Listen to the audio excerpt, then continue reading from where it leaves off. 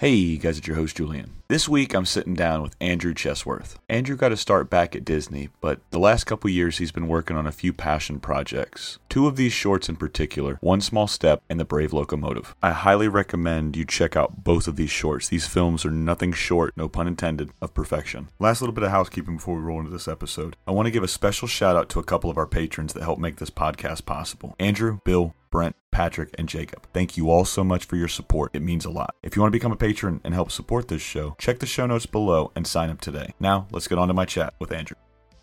Ladies and gentlemen, welcome to What's My Head podcast. I'm your host, Julian. Today I'm joined by Andrew. Andrew, welcome to the show, man. Thanks for having me, Julian. Absolutely, man. Ladies and gentlemen, before you watch this, I need you to do two things. You need to go watch One Small Step. These are all on YouTube, and The Brave Locomotive, because we're going to deep dive into both of these, and we're going to be talking spoilers. So if you want to watch this and be informed of what we're talking about, go watch those two shorts. Those shorts will be in the show notes below, so click, point, go, and tell Andrew what you thought about them. So, Andrew, I got to tell you, I found you by The Brave Locomotive, and then I went on to your previous short. One Small Step. Which one do you want to start with? Do you want to start with your first one, or do you want to start with the current one? Dealer's choice. Let's start with One Small Step since it was released first. All right. Well, you're going to make me cry right out the gate. Ladies and gentlemen, this one's a beautiful short. So before I tell you what I thought of it, I would love to know, how does One Small Step enter your brain?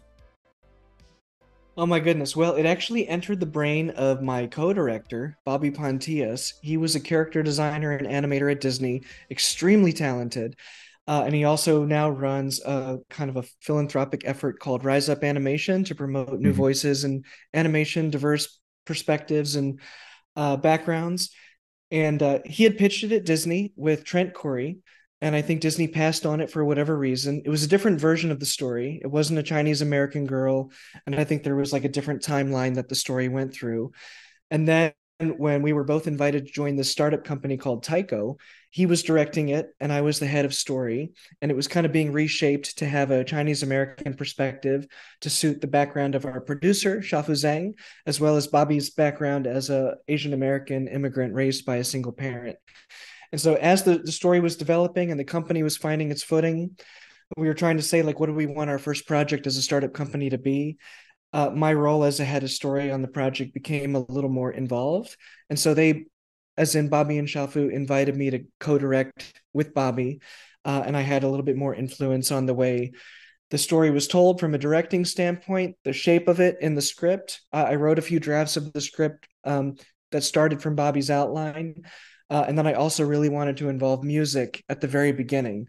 And so a composer I'd worked with in my commercial years prior to Disney joined us, and I kind of interfaced with him on shaping a sound and a musical signature for the film that would give it this kind of once upon a time sort of feel, despite being a very modern story.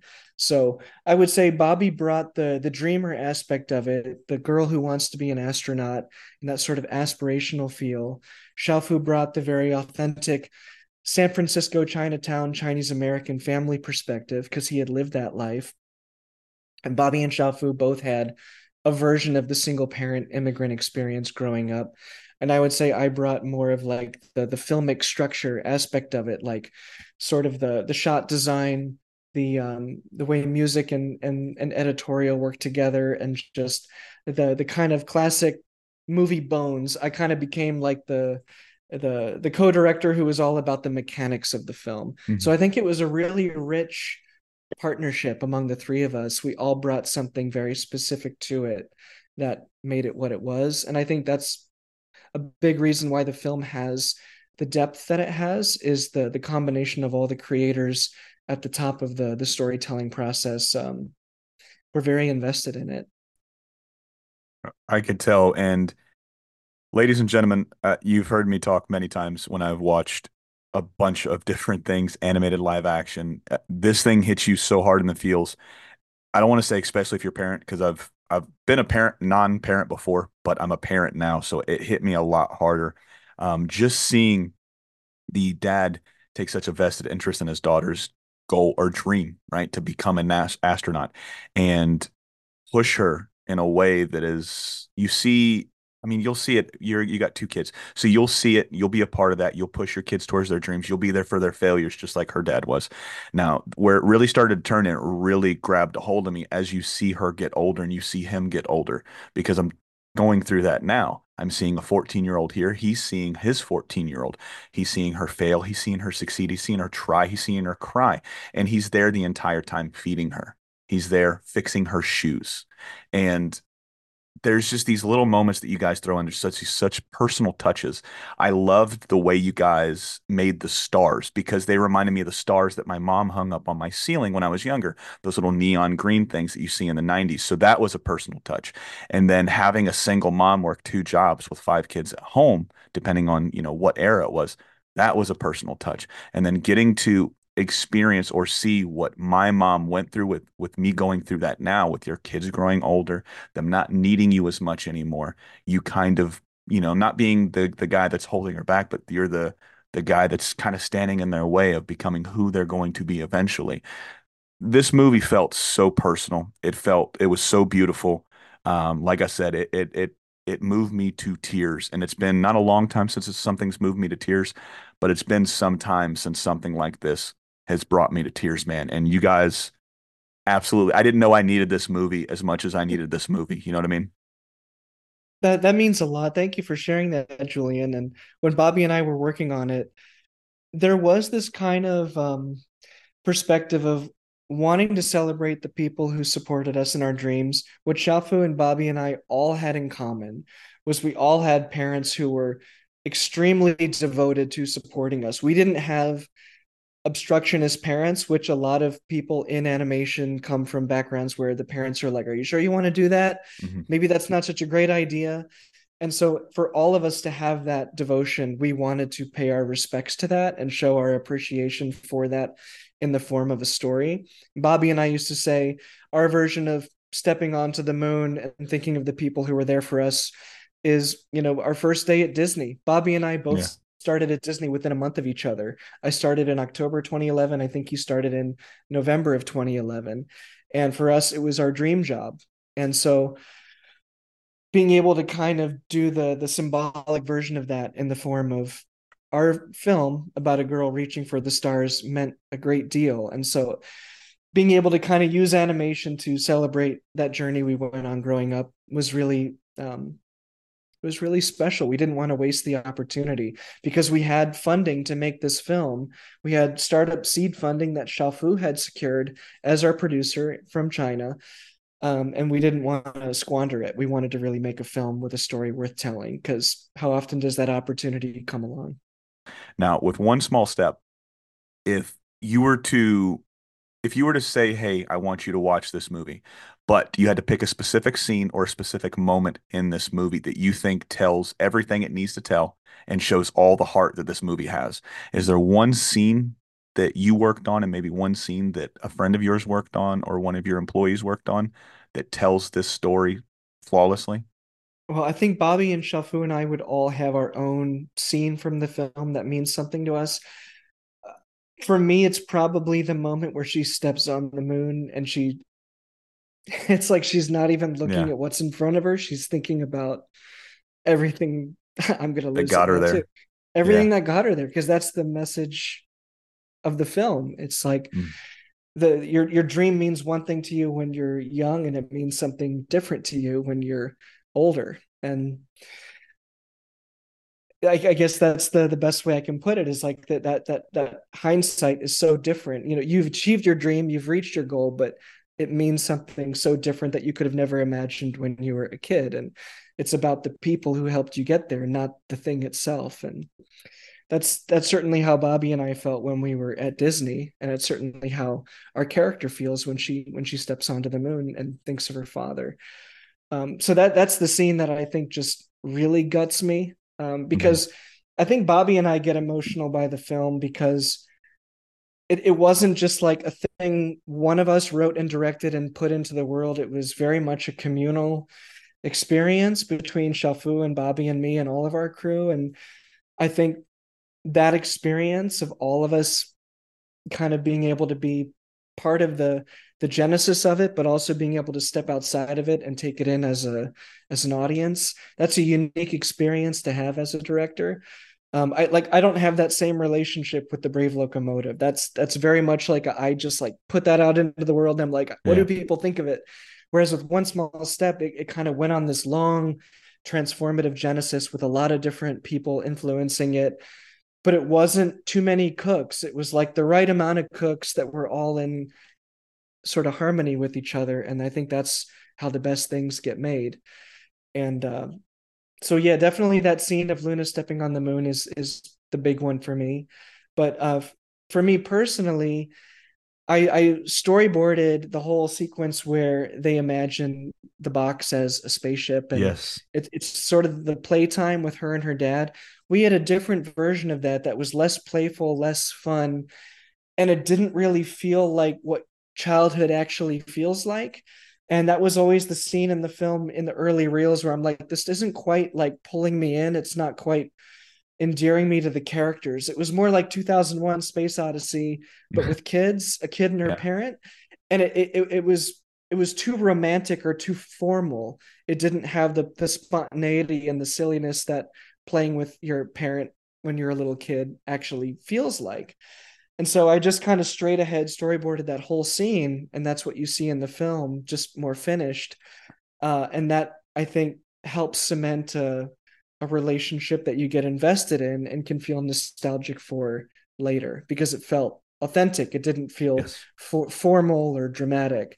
And so we wanted the film to feel like what life feels like. It's silly, it's messy, it's frustrating, it's sad, it's Yeah. absurd, and then it's heartbreaking, and then it's melancholic and reverential. And we wanted like all of the feelings of life to be in there, not just the serious ones, because that Hmm. doesn't feel real. That can start to feel more like propaganda. And I think our harshest criticisms of our own film in the early stages was this feels like an advertisement for feel good, or it feels like propaganda for family values. It doesn't feel like a real life.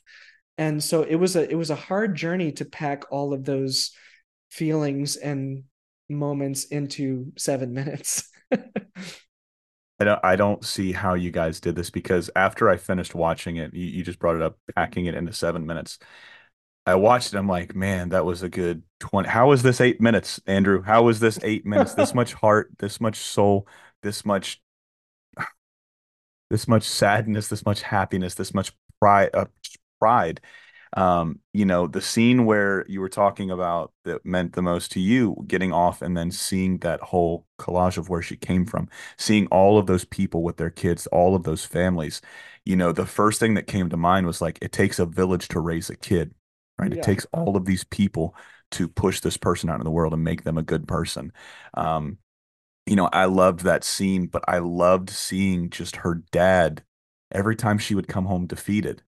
He wouldn't tell her to keep her head up, but he would put a dumpling, put something in her bowl, get her Yeah. to eat, to keep her head up, to keep her spirits up, to keep her motivation, her drive up. You wanted this, go get it, right? He was always inching her towards that goal. And then she realized that after she took a step away from her goal when her dad passed away. Spoiler alert, ladies and gentlemen.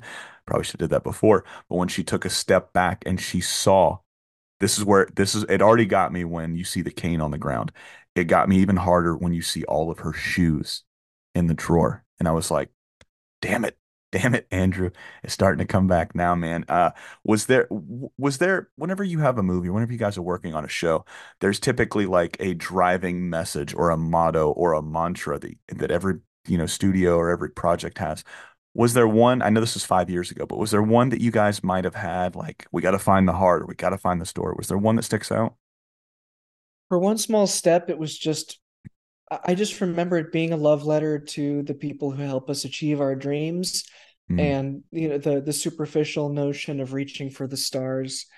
But I think it also was deeply intertwined with Tycho as a company, as a startup studio. Their mission was to bridge Eastern and Western values and mhm. perspectives through animation. And so a Chinese American immigrant story was a big part of it. And I think that added a layer to it that wasn't in the version that was pitched to Disney, which was just, I think it was just like a regular American girl who wanted to be an astronaut, and you saw the stages of her life, and it was well thought out, but it was very straightforward. And I think adding that extra perspective to it gave it another layer of like nuance that made it specific, because there's an extra layer of challenge to being a single parent and an immigrant parent Hmm.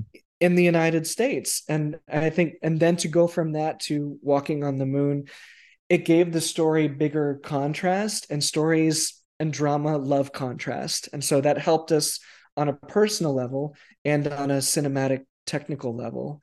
Not to be too formal about it, but Oh no, you're fine. there were just a lot of upsides to the way it ended up, I think. And it's funny, like the upsides to it were also the things that made it more specific to the people making it, which was, it's always a good thing when you can make it more personal, and when making it more personal makes it more dramatically relevant.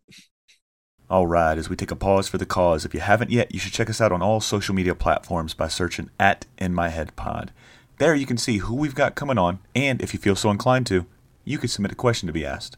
Now, let's get back to the show.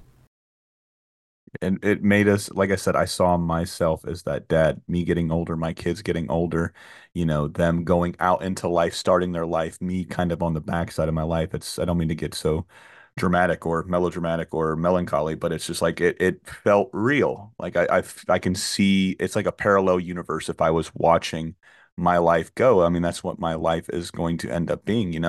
And like I said, this one was just so special. The other thing that I love that you hit on earlier was the music. At what point when you guys are working on this is music a focal point?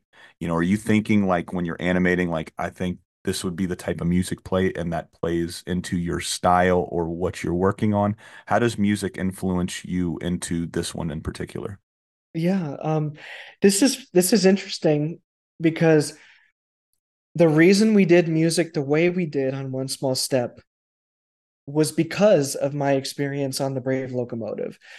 Years ago, when I developed the Locomotive project, I worked with a composer named Tom Hambleton to shape the music while we were doing the storyboards, like the old Disney films. And while Locomotive was on the shelf, collecting dust on my hard drive, I was invited to do this One Small Step project. And I just had an idea early that I thought this project could really benefit emotionally from shaping the music while we were doing the story reels, instead of just boarding it out straight ahead, and then putting some temp music on it and saying like, okay, then we'll rescore it later. I thought there was an opportunity to do something really specific that made it feel like the way the old Disney films made us feel, like Dumbo, Bambi, Hmm. the really emotional early films where Frank Churchill and Lee Harline and Oliver Wallace, they were crafting the music on these Disney films while they were shaping the visuals, and it gives them such a like a rich intertwined kind of feeling. Like you watch the opening of Peter Pan or the opening of Bambi or the opening of Pinocchio with Geppetto, that music was crafted with those story drawings. And that mindset, it was a different style of music and a different tone. That was the approach we took on Locomotive, and I wanted that on One Small Step for that reason. It's like mixing a very contemporary story with a very classical format of animation storytelling. And Steve Horner was a composer who I'd worked with in commercials, and he was very nimble, very versatile. And even though I didn't work with him on Locomotive, I thought he had a vocabulary that was a little more like contemporary, and I'd worked with him more frequently and more recently. So I thought this could be a good marriage for this specific project. And also, he works only on the box, as in he's like a one man music studio, so that on a practical level suited our startup resources as well. So there were a lot of just reasons that I thought this could be a good fit.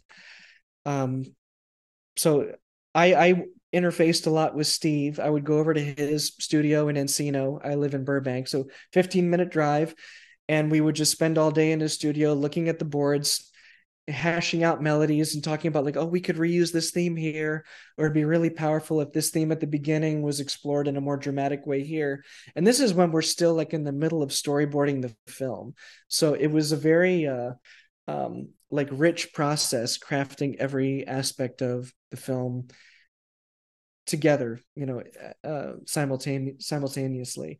So Bobby would be back at the Burbank studio, kind of designing the environments, the look of the characters, you know, coming up with a lighting scheme and a color scheme for the film. And then I'd be at Steve's place working on the music with the storyboards. Bobby and I each storyboarded about 50% of the film. And then our producer Shafu and I shared editing duties, and then I would kind of do the fine tuning and the final edit to really work with Steve on how the music would work with that. And we had a fully storyboarded film with no animation, with like basically nearly finished music. And then Steve did a polish pass on the music once the animation was more finished. But it was really cool that we basically had a finished version of the film before any animation was even done. Is so when Steve is doing this, is Uh-huh. it you said that the script would change a couple different times once you came on, and then you Yeah. guys were really trying to flush it out. Was his initial pass of the music like dead set for what you guys were looking for, or do you remember how long it might have taken to flush out the sound and the vibe that you guys were looking for? We had an initial meeting with him and we just showed him some story beat drawings of different scenes in the film. We showed him the character designs and we pitched him the concept. And he kind of had some ideas percolating of what the signatures could sound like. Like the dad's signature was the cello, Hmm. and Luna's signature was the bells. And he would kind of play with different variations on those signatures based on the scene. And that would give it this kind of like Peter and the Wolf kind of feel, like that. We specifically mentioned Peter and the Wolf, where, Grandpa paws the bassoon and the wolf is like this kind of more menacing sound. I think in Peter and the Wolf, they're each a specific instrument. And so we wanted some of that feel with the old Disney melodic structure, but a more contemporary arrangement.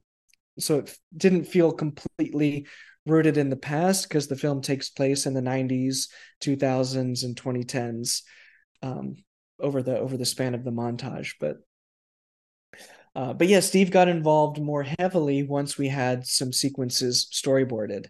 I think the final sequence in the film, which Bobby storyboarded, with like her landing on the moon and the doors opening and her stepping out, that might have been one of the first bits that Steve did some music for. And we knew that whatever we did for the end was going to be done at the beginning to kind of predict where we were going. So we kind of worked backwards. The final sequence in the film was one of the first things that we got and just committed to. It was all the stuff leading up to it that kind of kept changing and shifting over time. And I would say the montage in the middle of the film was the messiest part. The things would change the most. Yeah. And what if we showed her doing this instead of that? Or, oh, maybe we don't show this. Maybe we don't show the dad having struggles with customers at work. Maybe we don't show her going on a date with a boy and the dad disapproving. It was like getting a little dense. Hmm. And we didn't want to kind of touch on too many things that could open doors that we'd have to close later. So we yeah, we kind of worked out a lot of different ways that montage could go before we settled on what we ended up with. But Steve was a real champ, and the musical signatures actually didn't change that much. It was just kind of the little flourishes, and it would change as we changed around some of those things that we were seeing in that montage. Now, with you saying you started with that last scene first and then worked your way backwards, is that typically how you like to do it? You like to start at the end and then kind of fill in the pieces as you go backwards? I think it depends on the story. With One Small Step, I think that one we just cracked it and we didn't feel compelled to change it. We would have changed it if we felt like we needed to. But I think for some reason it just felt like, this ending works. And because we had a script that we were happy with. We had like 4 or 5 written drafts of a script. I had 4 different 8-page scripts, and I'd read them aloud to the studio each time there was a new draft, and we'd talk about it in the room. We'd write down our notes. I'd go home and kind of readjust the draft based on the notes from our core team. And I think because we kind of broke it down on the page really tightly first, once we storyboarded that final sequence, we're like, yeah, this feels like what we were happy with on the page. And the script had more of those beats in the montage depicted. And when we were editing it together, we're like, that doesn't quite work. What if I drew this? And it became more improvisational after we had to actually see what we had scripted visualized. And so the montage in the middle changed a lot. The big change was the fantasy sequence. And actually, that fantasy sequence I did, because I did that sort of spontaneously and improvisationally after there was a previous version, I just kind of cut that together a certain way. And then Steve wrote some music to it after the fact. And I think I maybe just cinched it up a little bit to what he orchestrated.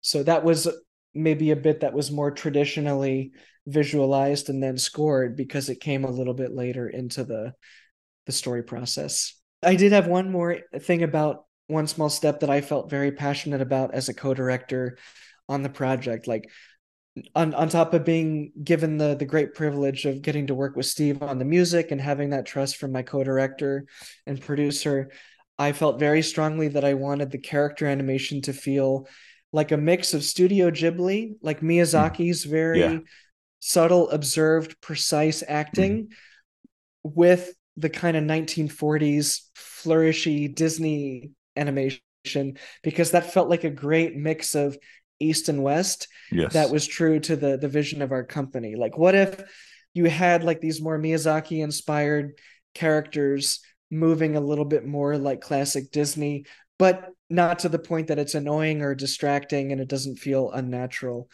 So there was like a look and feel to the animation that we wanted, that we were very specific about, and I'm really happy with how that turned out. You should be. This is 10 out of 10, would recommend to everybody.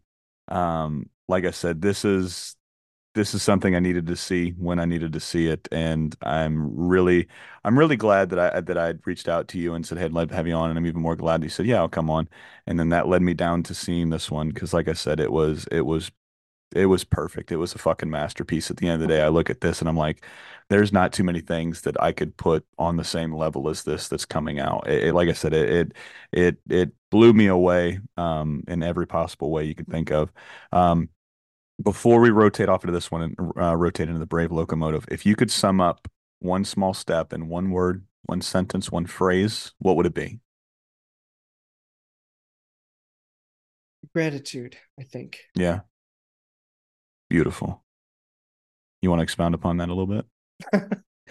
Grateful for the opportunity to make it, grateful for the people who created the environment where I could help make it with them, grateful for the people like my family who supported me in this whole career that I'm on. And um it's just when you're a part of a project like that, you realize just how much of it is circumstantial and a result of good fortune and trying to make the most of the good fortune that comes your way. And the circumstances around that project were just so unique and so special. And I'm just so grateful I got to be a part of it.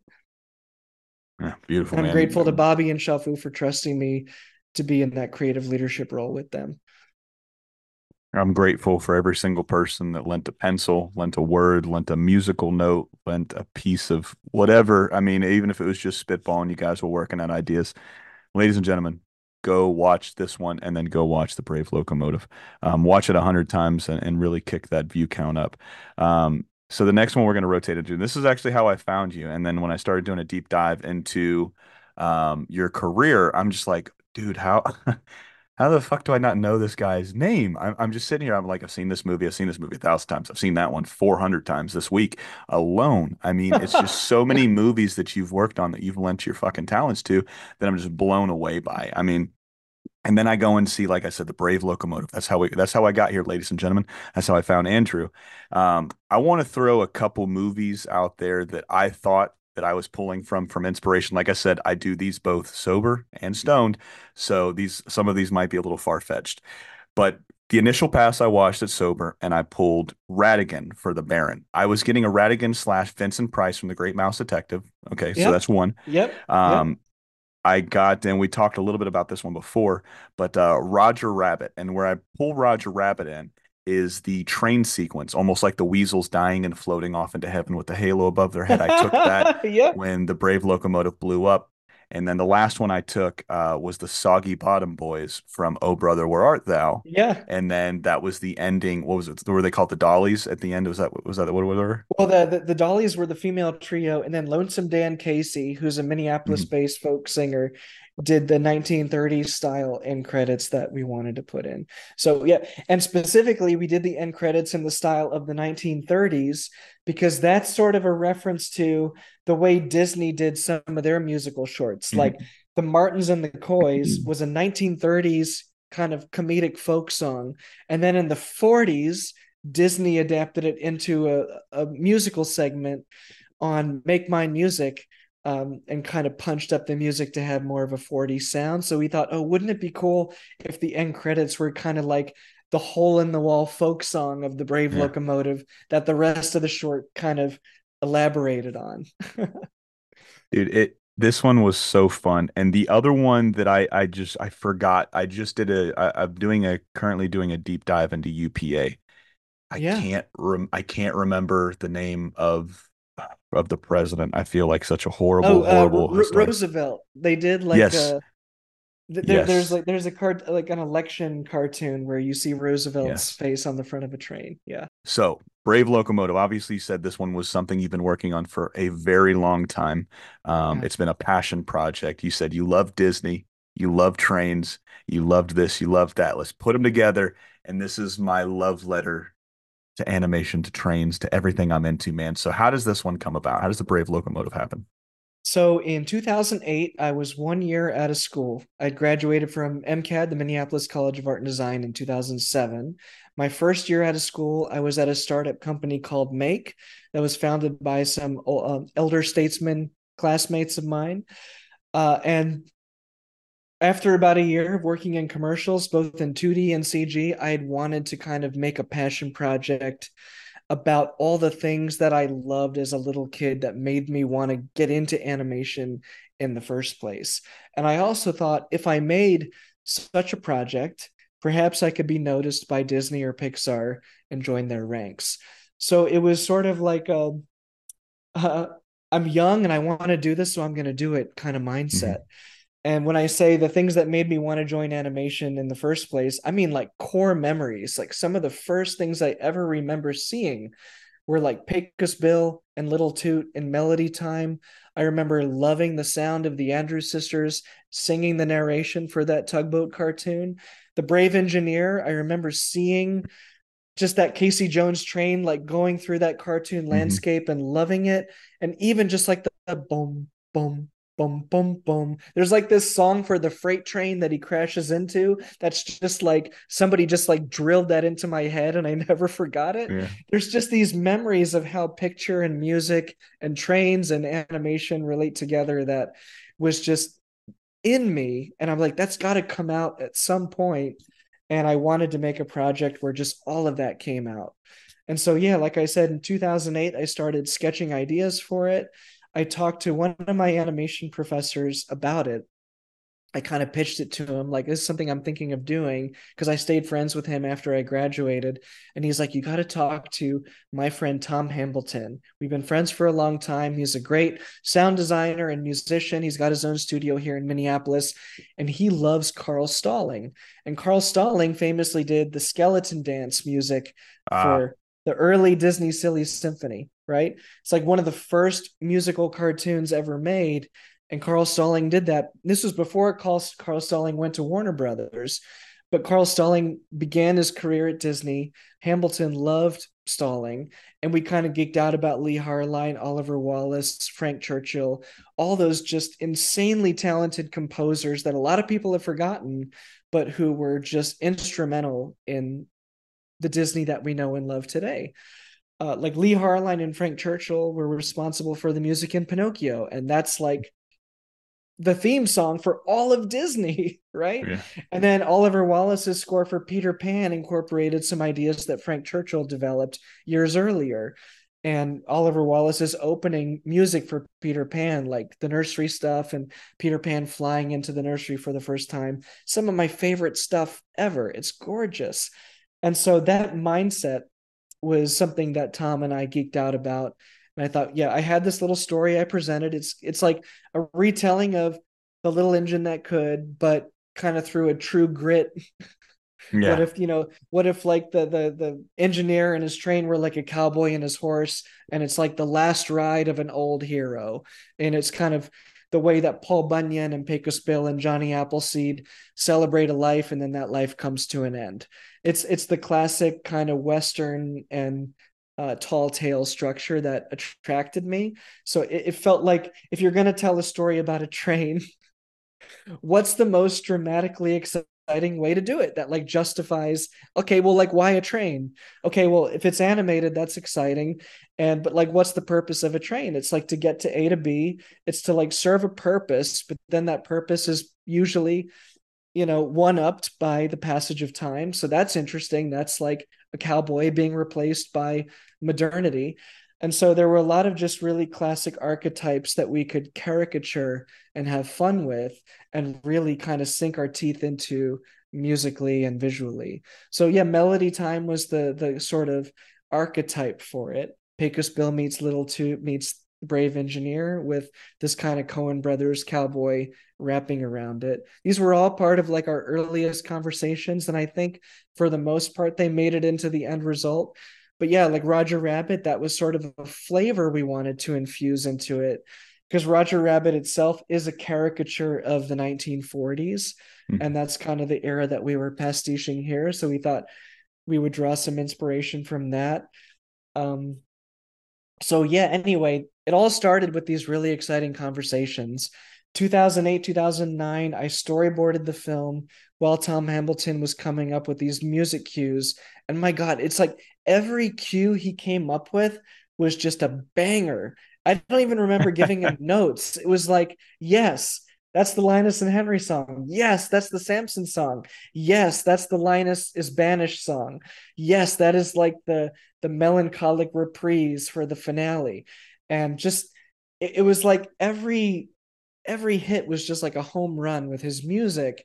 And it was just such an exciting process for me because it kind of made me draw faster and think faster. And we actually wrote like 2 more minutes of music than we ended up putting in the film, because I ended up cutting it down and disciplining the storytelling a little bit after coming back to it years later. But man, all the music was just there, and it was just about putting it together in the best way cinematically. So 2009, we recorded most of it. 2010, I was kind of chipping away at it, but then my commercial career was going really well, and I had 2 or 3 hand-drawn projects I was doing at work that were just taking up all of my creative energy because I was so into it, and they were Mhm. great opportunities. And so this film was kind of happening on the side. It kind of took a pause. 2011 comes around, and I'm like, wow, we recorded the music like over a year ago. I kind of want to get moving on this side project. And then I realized I'd been accepted into Disney because I would apply like every other year. And so Brave Locomotive kind of lost some of its steam again. It's like first time it kind of ran out of gas in 2010 was because I was having some exciting things happen at work. Then in 2011, I got hired at Disney, and I'm like, man, this project that I was so passionate about, it just keeps getting pushed to the side. And so by the time I got hired at Disney, I realized maybe this is a project that I'm going to have to find time for far into the future once, I don't know, I've had more success or I've had more opportunities to kind of have support to finish it. And so I put it on the back burner, focused on my Disney career for 5, 6 years. In 2015, when I was working on Zootopia, I kind of started feeling anxious about it. I'm like, I did all this work on it. I don't know if I'm ever going to finish it. I want to put something out there. So I put my work print of the opening sequence that I'd animated in 2011 on YouTube. And in a short amount of time, it got like 8 million views and all these excited comments like, what is this project? What is this? Like, where did this come from? This feels like classic Disney. And that put some motivation back into my soul to finish it. And so I kind of like put a pin in that, like, all right, I am going to finish this at some point, hopefully in the next few years, because there's an audience for it. And I actually, while I was working on Zootopia and Moana, I was getting like a lot of fan letters about this YouTube half finished sequence. It's like not even a complete film. It's not even finished animation. And I'm getting fan letters about it from rail fans and animation enthusiasts. So it kind of just never went away. And then my Taiko journey happened, and I was like, hey, I'm going to borrow from my workflow on Brave Locomotive for one small step. So that kind of that DNA got infused into that project. And then I worked on Klaus, and I got to realize my dream of working on a hand-drawn film. And my experience on Locomotive, I felt made me better prepared for that journey. And then in 2020, I got hired to work on a show called My Dad, the Bounty Hunter, as a character Yes. designer because of my work on Klaus. They saw my work on Klaus and they thought that would be useful to them on that show in the design department. And then the pandemic hits and we're all stuck at home. And I'm thinking to myself, like, maybe now's the time. I basically work and then I'm still at home where we can't go anywhere. And so I reached out to a contact of mine who's become a friend, Vivian Madrano. She's known for Hell of a Boss and Has Been Hotel, and she's one of the most successful independent animators ever. Like her series got picked up by A24. Hell of a Boss is like one of the most watched things on YouTube. And I asked her, so this short is a little different. I'm aiming for like kind of a feature quality vintage feel, but I'm doing it independently. Do you think this is more of a Kickstarter thing or a Patreon thing? And she was like, well, how do you like to work? I mean, if you do Kickstarter, you're going to be focusing more on like merchandise and benefits and swag and kind of selling it. Do you like Nickelodeon? Do you like whiskey or whiskey cocktails? Then you should hang out with us. I'm Ty. I'm Sean. And we run Whiskey Loadian, the podcast. Ty, what is this podcast about? It's where we drink whiskey or whiskey cocktails while rewatching the old school Nickelodeon shows we loved growing up. And let's be honest, we go on a lot of tangents. So many tangents. Are we on a tangent right now? Yeah, I think so. Oh my goodness. Well, we gotta get back. We are covering Rugrats, Hey Arnold, Are You Afraid of the Dark, all the golden greats of Nickelodeon. And these shows give us so much joy. And we want to bring you that same joy. So find us wherever you get your podcasts at Whiskey Loadian. And I gotta cut you off right now because we honestly cannot afford any more ad space, and it really just kind of has to end right. So for this much, you can see, this many spoilers or this many behind the scenes things about our process. So people can basically pay you to watch you make it, and then you can work at a pace that is comfortable, and the money coming in you can use to accommodate whatever you're able to, like whether it's backgrounds or a little bit of animation, and that'll tell you kind of how quickly you can finish your film. And so that ended up working out. And within 2.5 years, there were enough resources to finish it. So the pandemic ended kind of before the film did. But like I said, 15 years in the making, but like kind of 2 meaningful years at the front and like 2.5 to 3 meaningful years at the back. So it's like 5 years kind of at either end of 15 in total. And that makes me feel a little bit better about how long I lived with it. but no, it was such good advice to kind of work at a pace with a model that suited me. The pandemic kind of gave me the sort of the time to set up that Patreon infrastructure and get momentum going with the team. A lot of the background artists were people I reached out to on Instagram. A lot of the animators were people I'd worked with on Klaus. And a lot of them were waiting for another 2D project to come around. And this was something that they could lend their energy to. And most of them just did like 2 or 3 shots in the film, but 2 or 3 shots times, 5 or 10 or 15 animators, it's like, that's half the film right there. So it ended up being really, really helpful, having that network to pull from. And fortunately, people were excited about the flavor and subject matter, and it was a style that was fun to work in. People seemed to have a good time animating on it. So a lot of things just came together. And there's a little bit you may have noticed of It's a Wonderful Life reference at the end of the film with the angel and the no one's a failure who has friends. It's a direct nod to that film. It's one of my favorite films. And I thought, the journey of this little locomotive and the community around him, it's like a life well lived that had meaning despite that purpose being cut off from him in his prime. And I felt like even though it's a train and it's kind of a whimsical concept, there is something relatable to that. I think a lot of people feel cut off in their prime when they feel like they've been made obsolete or they get replaced by new technology. And a couple people asked me, like, is this film about being a CG AI and animator and animation. AI? And I was like, it's actually not. When I was first coming up with it, I thought it was maybe alluding to the fall of hand drawn animation in the United States and the rise of CG animation, and how, it's a there's a conflict where, like, we love both but we don't want one to die at the expense of the other. And that was on my mind back in 2008 when I started it.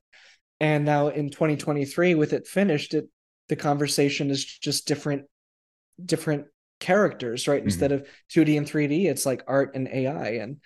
And I feel like that makes it a more timeless story. Everyone can relate to, I think, that feeling of being replaced suddenly and being very afraid and Oh feeling yeah. like what do I do with myself now? And I think a lot of people also struggle between that balance of like doing something useful and doing something that you care about. And I think the film is trying to reconcile how you work both of those things into your life.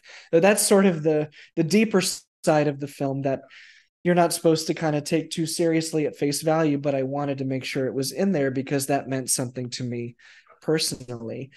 And I'm glad people are picking up on it. It's funny how, like, when you put something into a film with full intention, it's crazy how people see it. Like you Hmm. said, Radigan and Franklin Roosevelt. And I'm like, yes, I was literally thinking of those two things with that character. I wanted the, Yeah. the Roosevelt cigarette holder and the smile and the optimism that Roosevelt had, because Roosevelt was a guy who had every reason to feel, like gypped, right? Being disabled and having all these things kind of thrown. He was dealt a good hand in life with his privilege, and he was dealt a tough hand in life with his disability, but he just made the most of it. And just, I find him to be such an inspiring figure.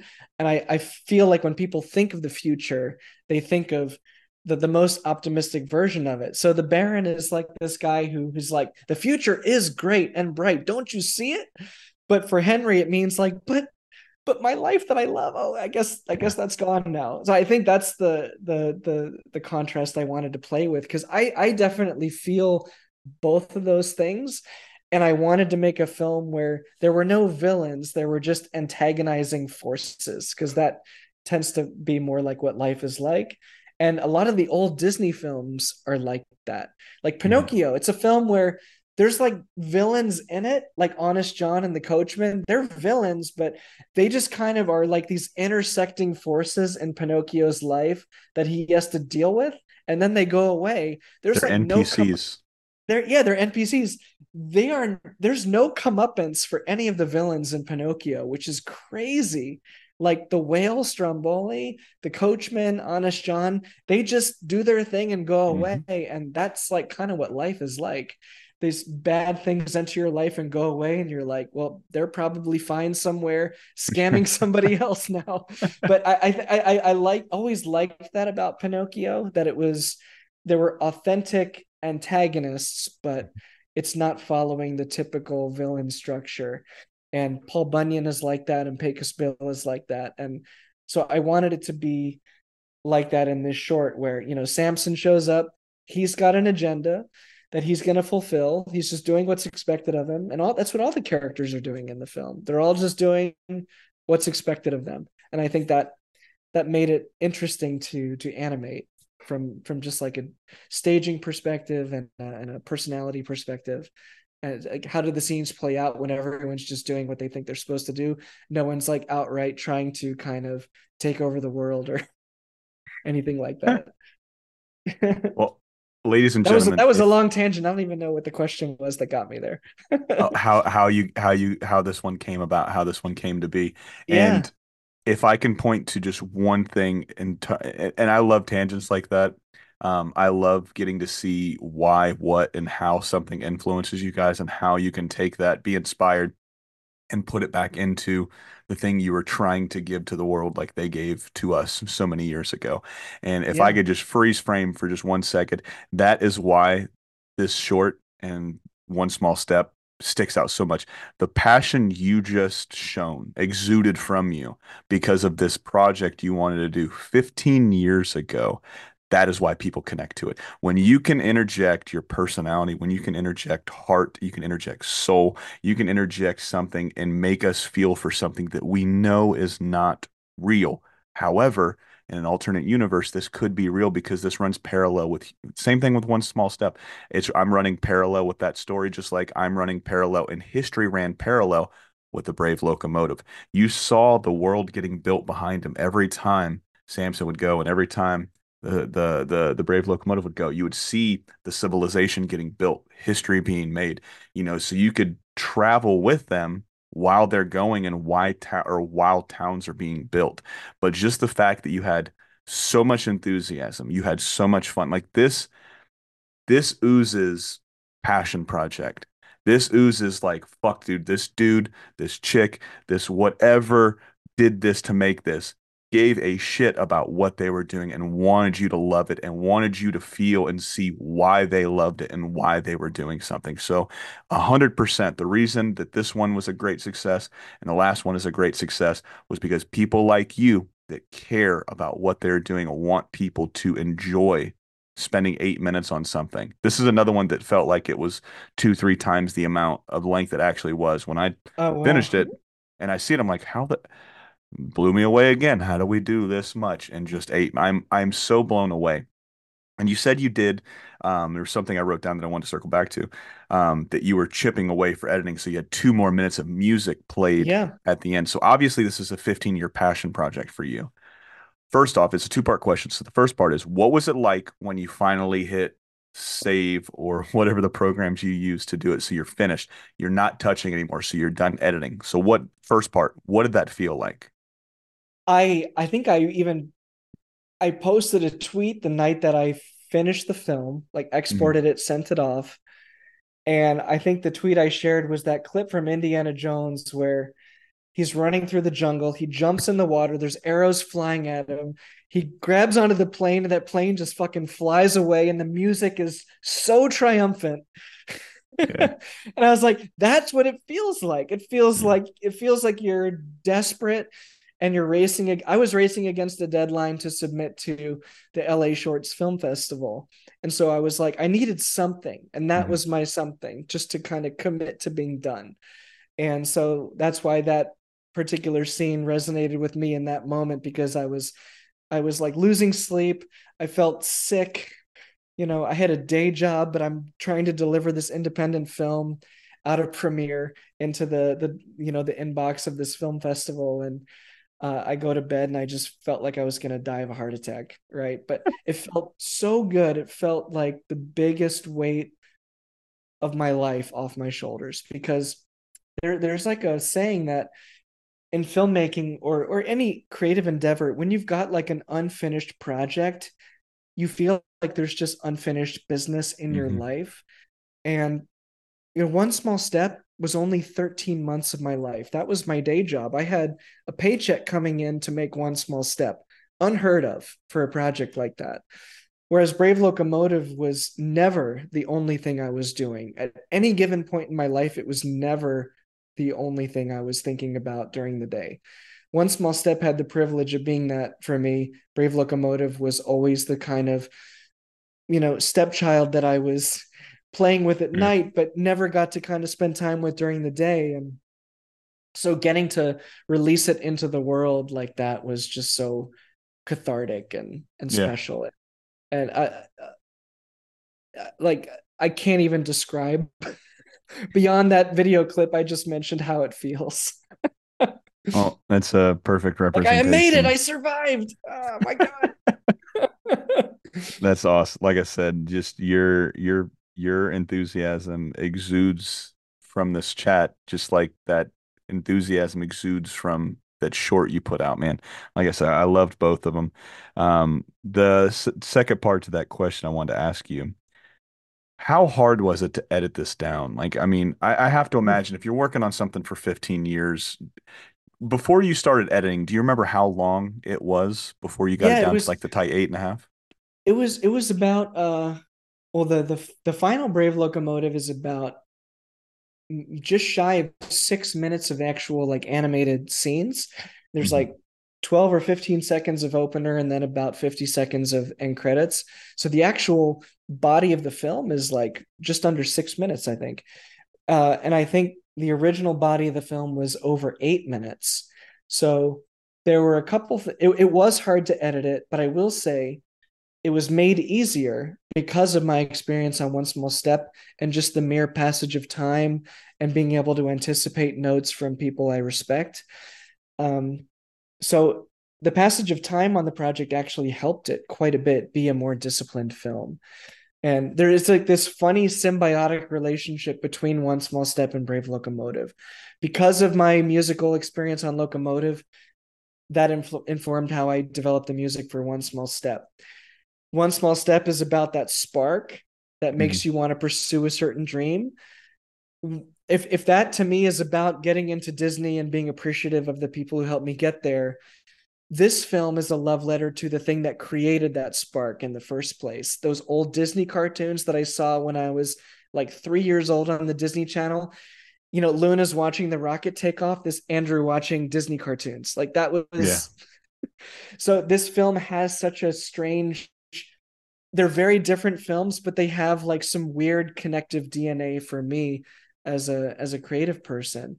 And as far as like being able to make those cuts, we cut so much out of One Small Step.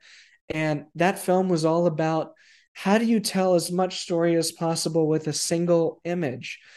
And coming back to Locomotive, I had a few instances of that where I'm like, I know we wrote like 30 more seconds of music or like a whole number for this scene, but now I'm just going to do it with like 10 shots instead of 30.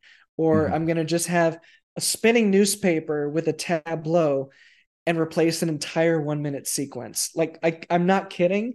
That new spinning newspaper where it says like Titan train tames terrain, and you see Railroad Baron's daughter, heir to the Von Capital Empire.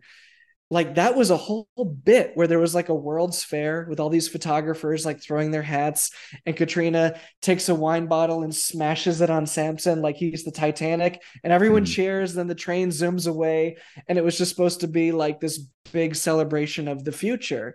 And I was like, I don't need this information in the story because we literally just saw this fucking guy build a city. I don't need to show that again, but I do need to set up the idea that there's this railroad baron's daughter because we saw her in the office earlier when the contract is signed, and she's a part of the rescue scene.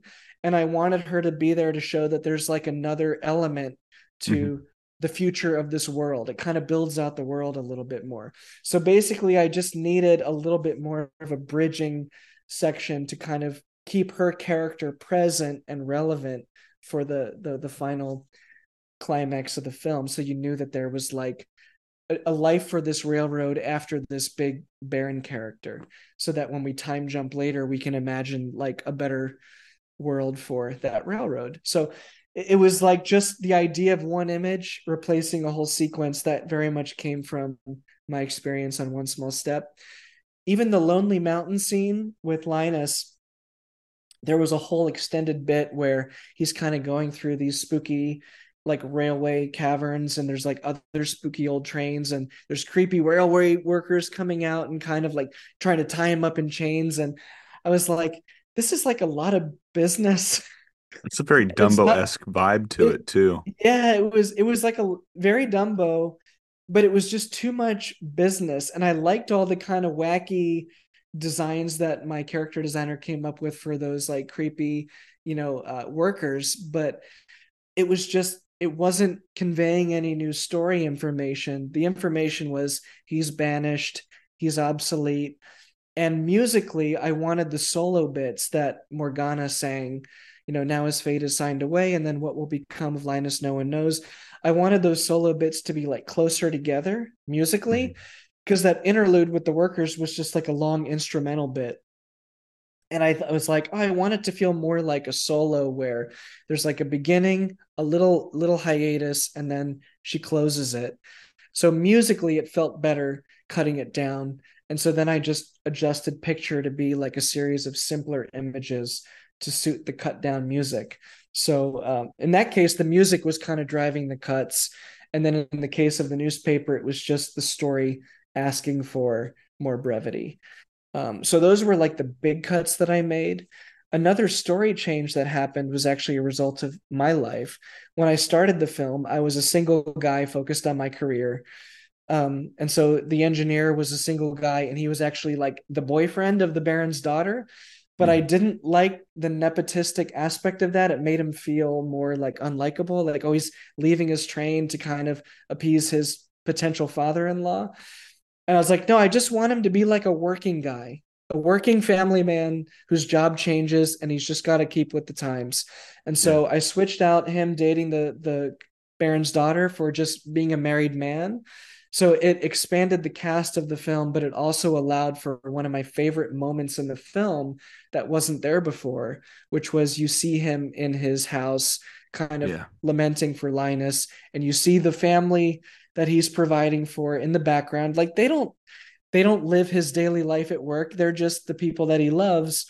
And it's like I think when you're a working professional, you relate to that. Like, I love my job, but I love my family more, so I'm going to keep with the Mhm. times.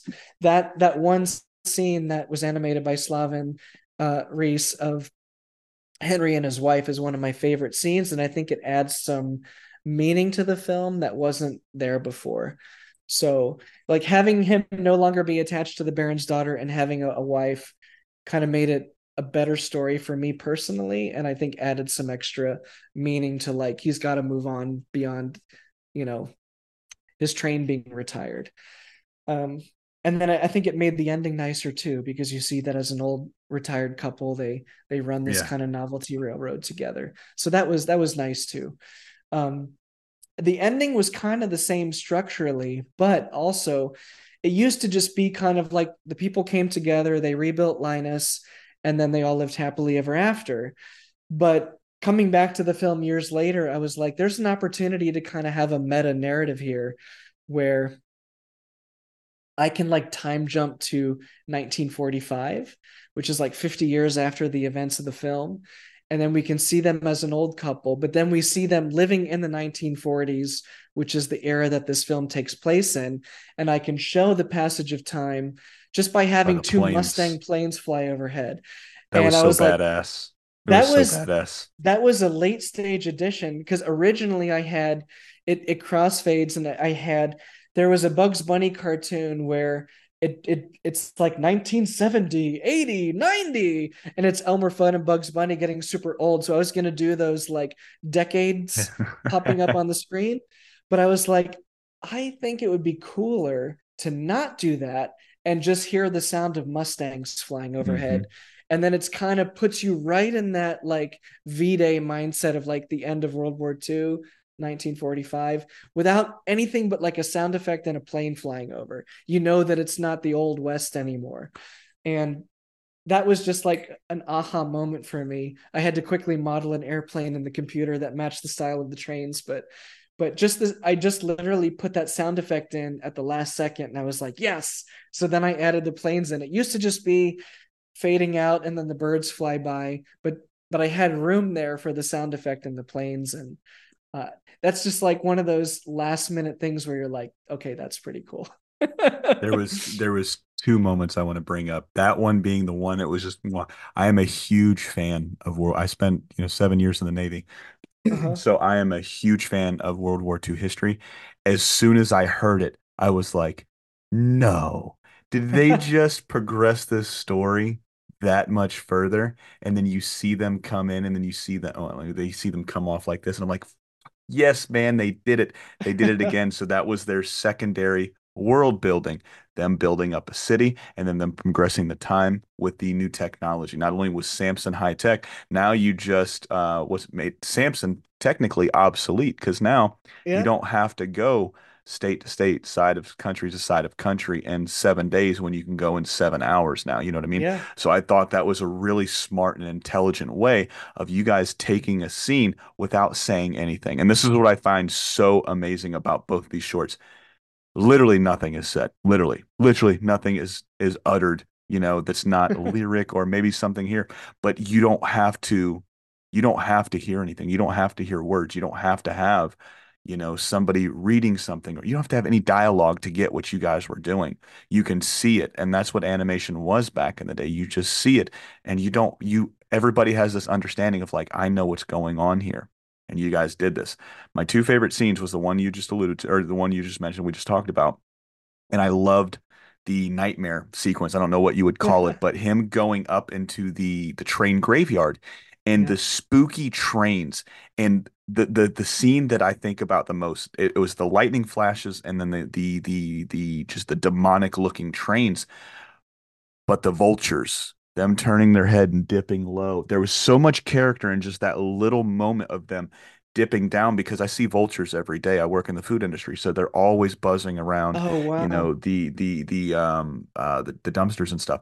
So seeing them dip their heads down low and just that little action you guys created made it seem so real. I'm like, holy shit, did this guy go out and watch vultures for a little while? What was he doing? Because the movement was like spot on.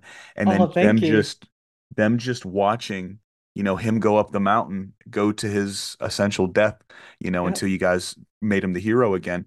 It was just those two moments in there. Those were my favorite parts. I love the spooky element.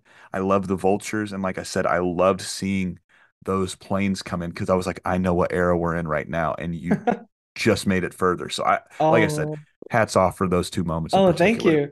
Oh, Yeah. well, I mean, I only animated less than half the film myself because I had such a great crew, but I really wanted to animate those airplanes myself, and I had to because it was like a last minute thing.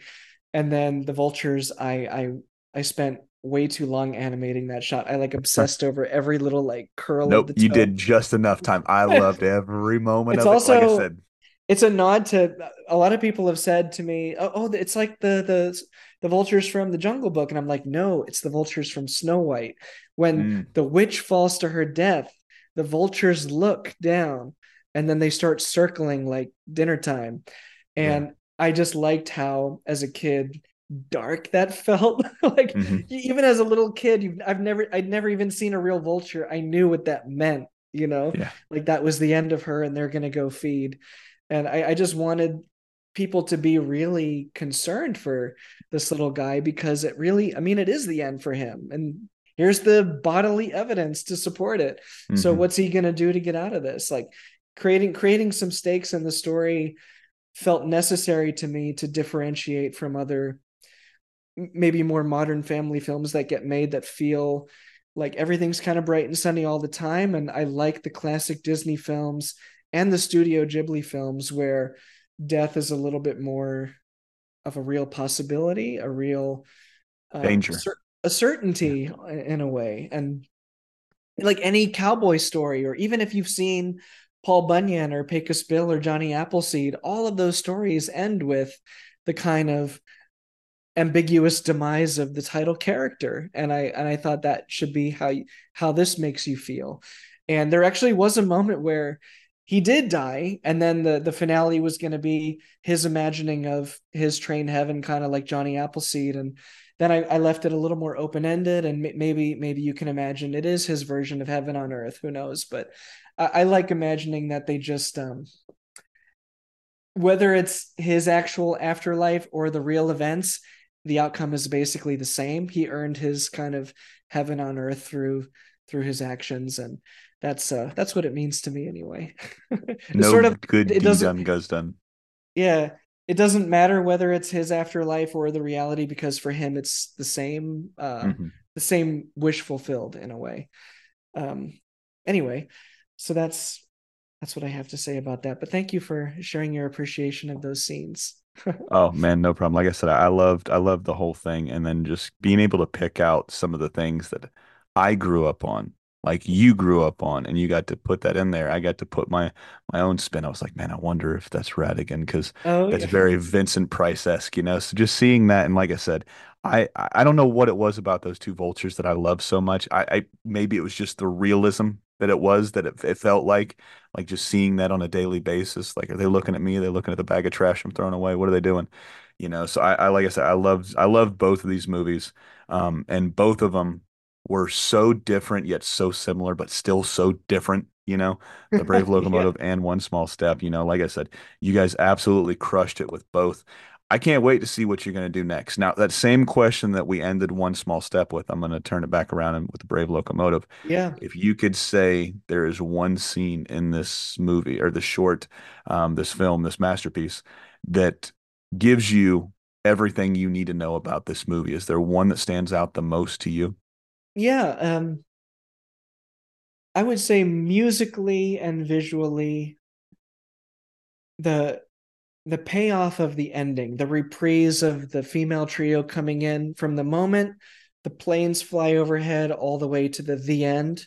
Hmm. I just love the payoff of the reprise.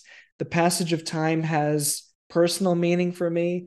Seeing this elderly couple doing what they love long past the utility of the service they're providing, while the future marches on as the world does, um, and it's still being a joyful thing that these things can coexist. Those last like 5 or 6 shots in the film, just and seeing the passengers on the train, like they're living the future, but they're also kind of admiring and getting joy out of the past.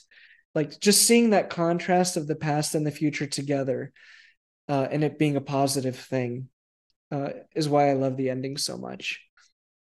Beautiful. And if you could sum up this whole 15-year passion project, one word, one sentence, one phrase, what would it be? Tiring. I know, Andrew. I was going there as well. 15 I years is a would long say time. determination, because Beautiful. I never, people people be like, why trains? Why this? Why melody time inspiration? Well, why are you spending your time on this? There's been 100 versions of the little engine that could, and I'm just like, I just love it. I just never fell out of love with it. And I think as a creative person, you have to listen to that. I've talked to other people making their passion projects before, and they think it needs to be this, they think it needs to be that.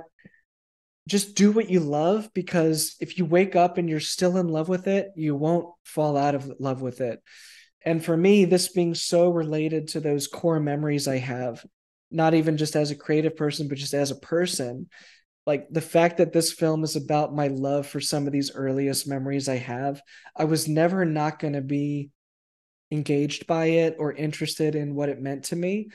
And I'm glad in a way that I waited 9 years to come back to it, because I had a different perspective on it and the film became more disciplined, more rich as a result. I think it would have been a shallower film if I had finished it years ago. And I think because I had the benefit of pausing it, having all these incredible life experiences, and coming back to it with a longer lens, like I still love this, but I would change this, I would take this out, and then I would do this better. Like that's what the final film represents for me, is like that sort of selective curation of the things that were good about it to me from the beginning, and then not so good about it going away, and then just being able to execute with more precision and more maturity to kind of do the best version of what I wanted to do. I wish I could go back in time and show the 23-year-old me the version of this that the 38-year-old me finished, because I think the younger me would have been like, oh, that was probably a good idea to take that out. Yeah, man, you right for that one, Andrew. In the future, you're right for that one too. I want to go back in time and show the younger me like how it turned out. Like, don't worry, you will finish it, but it is going to take a while, and you're going to take a long break from it.